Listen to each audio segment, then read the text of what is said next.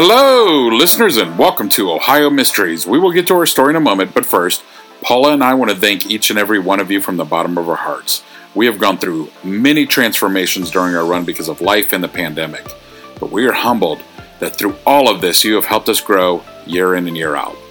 We celebrated 1 million downloads last year after 4 years. However, we have surpassed 1.6 million in just under a year.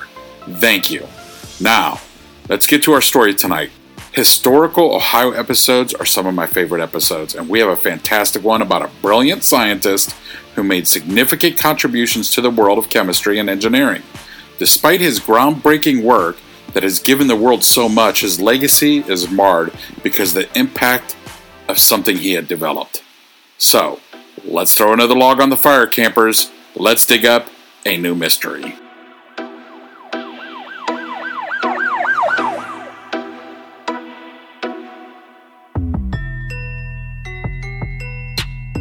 I'm your co-host, Steve Yoder, and with us, as always, is our award-winning journalist who spent 30 plus years telling these kinds of stories with the Akron Beacon Journal, Paula Schleiss.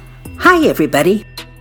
Historically, what do you think has been the most single destructive organism to the planet's environment? Would you believe me if I said it was a man? Not man as in mankind, a man.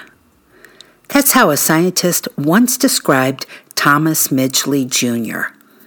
Midgley was also a scientist, a brilliant one, and until we knew better, he had changed the world in so many wonderful ways. Among other things, he invented the chemical composition that made it possible for the average family to have a refrigerator and air conditioning. And he discovered that an additive could be added to gasoline to end the problem of an annoying and destructive engine knock. What nobody realized for decades was that Midgley's projects were killing the world, poisoning people and destroying the protective ozone layer that shields us from the sun's most deadliest rays. And in a final wicked twist of fate, his final invention killed him. This is the sad and unfortunate story of the brilliant and well-meaning anti-hero, Thomas Midgley Jr.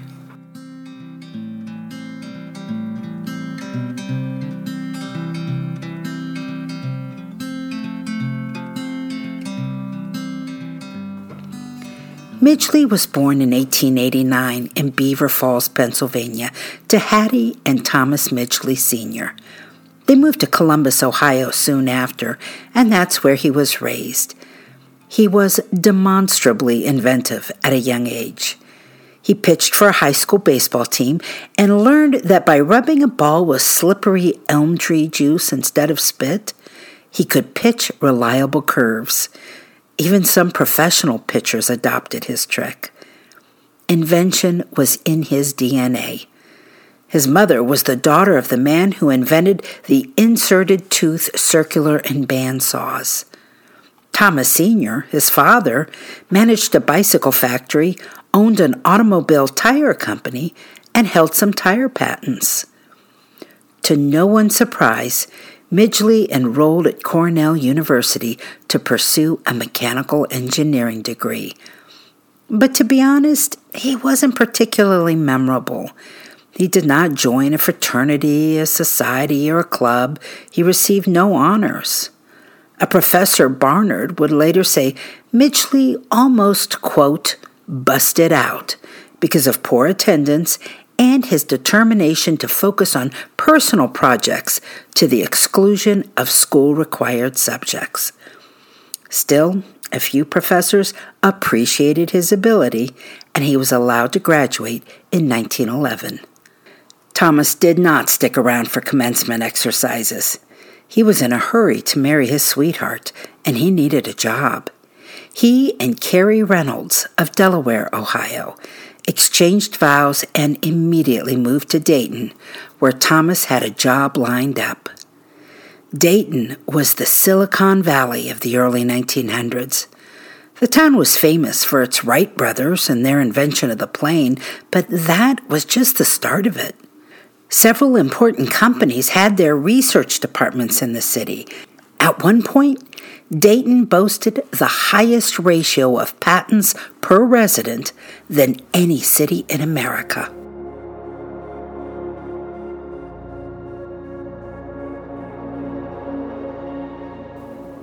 Thomas was snapped up by the National Cash Register Company, which had an inventions department and was constantly working on improving calculators.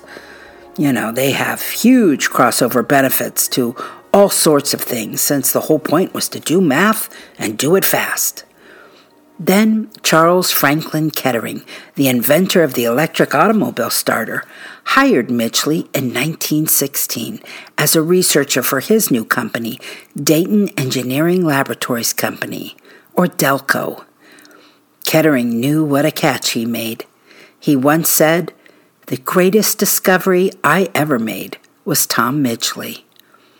At Delco, Midgley's first mission was to find a way to stop car engines from knocking. Knocking is a noise that occurs when fuel burns unevenly and interrupts the flow of the engine's rotations. Knocking isn't just an annoyance, it can damage vehicles. Performance was a real issue. Midgley took on the challenge, and he delivered. It took almost 5 years, but when he revealed the solution, he became an instant celebrity in the industry. What he'd invented was leaded gasoline. Midgley discovered that it was the fuel, not the engine, that caused the knock, and it went away if he added tetraethyl lead to the fuel in order to raise the octane level and make the engine run more smoothly. The company named the substance ethyl, avoiding all mention of lead, and rolled it out in February of 1923. The first gallon was sold at Refiners Oil Company Station at Monument and Main Street in Dayton. Midgley couldn't be present when that first gallon was pumped. He was in Miami, Florida, recovering from lead poisoning. Midgley received acclaim for his discovery, including the 1923 Nichols Medal from the American Chemical Society. It was just the first of many major awards he would earn in his career. As soon as Midgley recovered from his bout with lead poisoning, he was called to bat again. Kettering, now on the board of General Motors, gave him a new mission. GM's Frigidaire Corp had a problem. Gases being used in refrigerators at that time were poisonous and highly flammable. The number of people killed from leaking gas was on the rise, so much so that people didn't want to move to the new refrigerators. They wanted to stick to their safe, old-fashioned ice boxes. So Midgley put that high-powered brain to work at his Ludlow Street laboratory in downtown Dayton. And wouldn't you know it, it only took him 3 days to figure it out. An assistant who worked with Midgley, Robert Henn, described what it was like to work with him. He said, quote, "He could generate 10 ideas a minute. 9 of the 10 would probably be screwy, but the 10th would be a Lulu." Well, this new Lulu was called CFC, a mixture of 3 chemicals, chlorine, fluorine, and carbon. Combined, they created a new supergas that was non-toxic, non-flammable, and really versatile. It was hailed a miracle. It could be used in everything from industrial solvents to being the gas that allowed spray cans to work.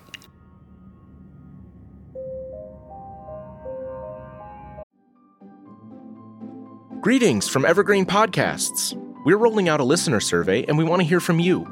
The information in the survey will help us gather statistics and in turn make our shows more appealing to advertisers. I know most people don't like ads, but this is one of the only ways our shows make money and help keep their lights on. We promise it will only take a few minutes, but the impact on our podcasts will be tremendous.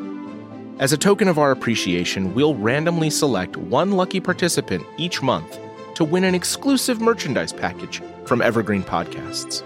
head to evergreenpodcast.com/listenersurvey to help a show and possibly get some free stuff for doing so. We can't thank you enough for the support. Now back to the show.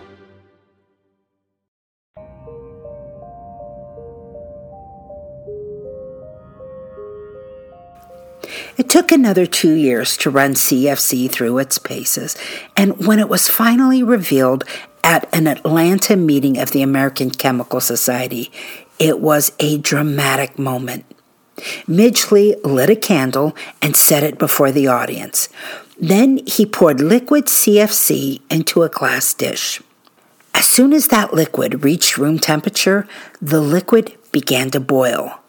Midgley lowered his face over the dish, inhaled the fumes, then exhaled the gas to smother the flame. See, safe as can be.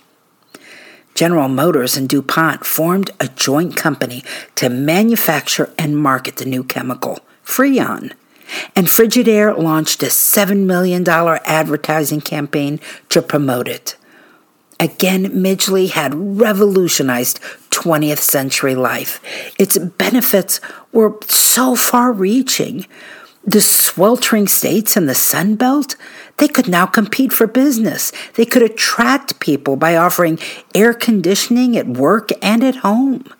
Do you think Miami and Houston would have high-rises today if there was no air conditioning? It enabled the refrigeration of food for shipping around the world, benefiting developing countries.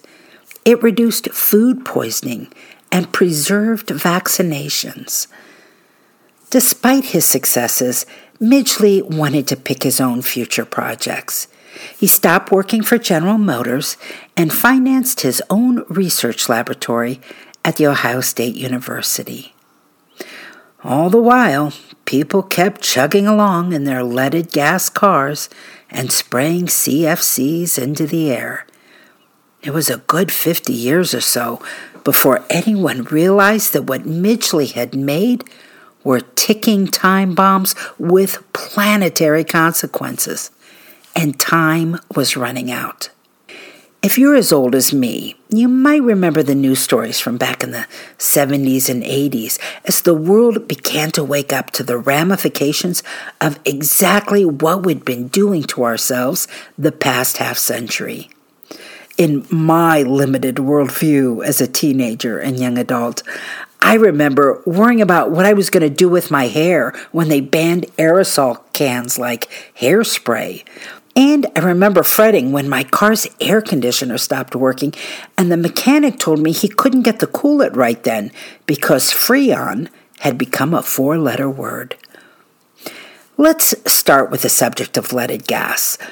Now, exposure to lead not only affects the nervous, cardiovascular, and immune systems, but it can also cause major behavioral issues and learning problems in young children. Every time we left our home or drove down our neighborhood streets, we were literally pumping this out into the air. And it wasn't even a secret back then.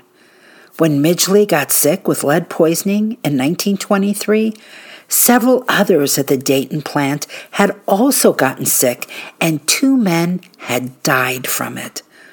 Over the course of the next year, 8 more people died at DuPont's plant in New Jersey. And when DuPont opened a new chemical plant to produce the product, within 2 months of opening, 5 more people were dead. But as was the case with just about everything before the EPA was created, the dark side was ignored for progress and profit.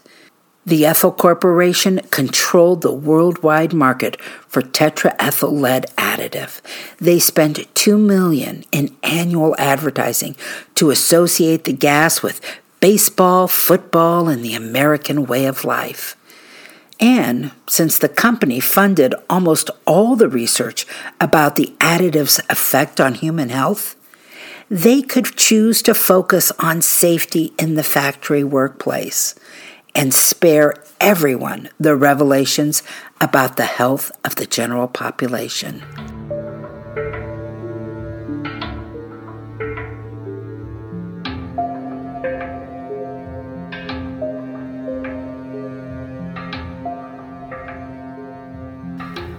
Leaded gas remained the primary fuel in America until 1975.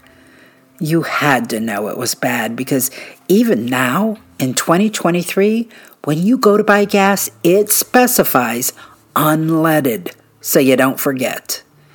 You can still buy leaded gas for a few things like off-road vehicles and race cars and some farm equipment.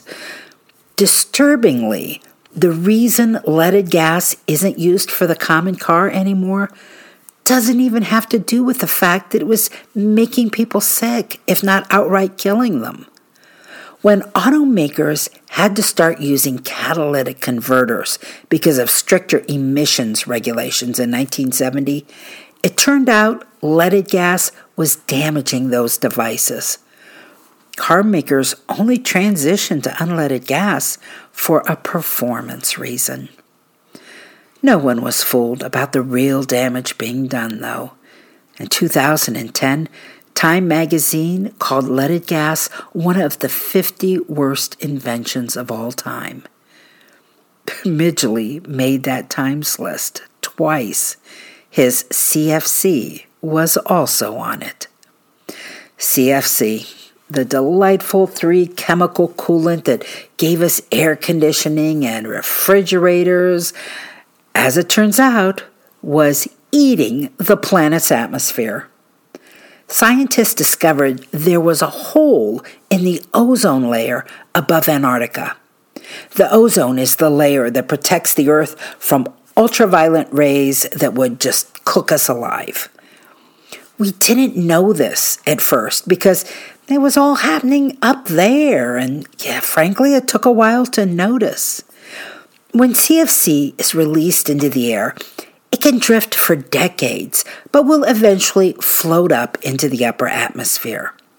And once there, the ultraviolet rays will break it up into its 3 primary chemicals and release the one chemical that is the monster.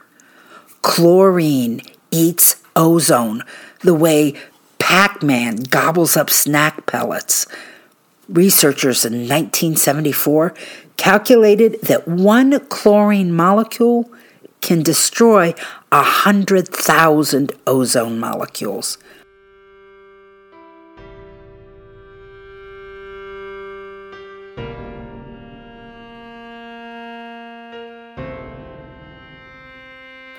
The ozone didn't stand a chance. In 1985, the horrifying reality was revealed when they found that hole at the top of the planet that wasn't supposed to be there. A depleted ozone was destroying crops, killing plankton in the ocean. It was even tied to higher skin cancer rates and eye damage. Governments around the world banned the chemical. Change wasn't cheap. So many industries and businesses and homes were dependent on CFC products. Alternative cooling systems and propellants had to be found. And then companies had to reconfigure their plants for the new product. Not surprisingly, consumers would have to bear the cost. Fortunately for Midgley, he didn't live to see what his revolutions had wrought. He contracted polio in 1940 at the age of 51 and died 4 years later. He was an inventor to the very end. Polio had left him severely disabled, so at his home in Worthington, Ohio, Midgley rigged up a harness that could swing him from his bed to his wheelchair. One day he was discovered dead, tangled up in his device and strangled. His final invention had killed him. Here's a bit of a mystery I couldn't explain. His death was portrayed as accidental, but privately it was declared a suicide. It was environmental historian J.R. McNeil who summed up Midgley's life, saying he, and here's a quote, had more adverse impact on the atmosphere than any other single organism in Earth's history. And it has been estimated that between leaded gas and CFCs, Midgley's inventions may have contributed to the deaths of up to 100 million people. You know, I was curious about how the ozone is doing today, and here's what I found. A couple of years ago, researchers said that while the ozone layer has shown signs of recovery, it likely won't be until the 2060s or 70s that the ozone-depleting substance will completely disappear from the atmosphere. Now, I might be dead by then, but hey, it's nice to know that what happened may not be irreparable. It would be sure nice to leave this planet in a better condition for all of our kids. Right? That's it for tonight, listeners. For photos, news clippings, and more on this and every episode, hop on over to our website, ohiomysteries.com. We are also proud to be part of the Evergreen Podcast Network. If you would like to hear more podcasts like ours, check out killerpodcasts.com. Be sure to tune in Wednesday for our 10-minute mysteries, and we will see you next week for another full episode.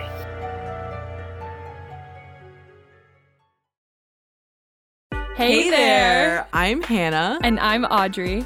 We are a sister filmmaking duo and co-hosts of Sleepover Cinema, our show where we analyze the films that created the collective unconscious of the girls, gays, and theys of the late 90s and early 2000s. Princess Diaries, The Cheetah Girls, Aquamarine, Cinderella, the one starring Brandy. We haven't stopped thinking about these movies since we first saw them, and we want you to rewatch them and review them with us. Are these movies as bad as critics would have us believe? Do we even care if they are? We are always unpacking that very question on Sleepover Cinema. Check out Sleepover Cinema wherever you get your podcasts or at evergreenpodcasts.com. See you soon.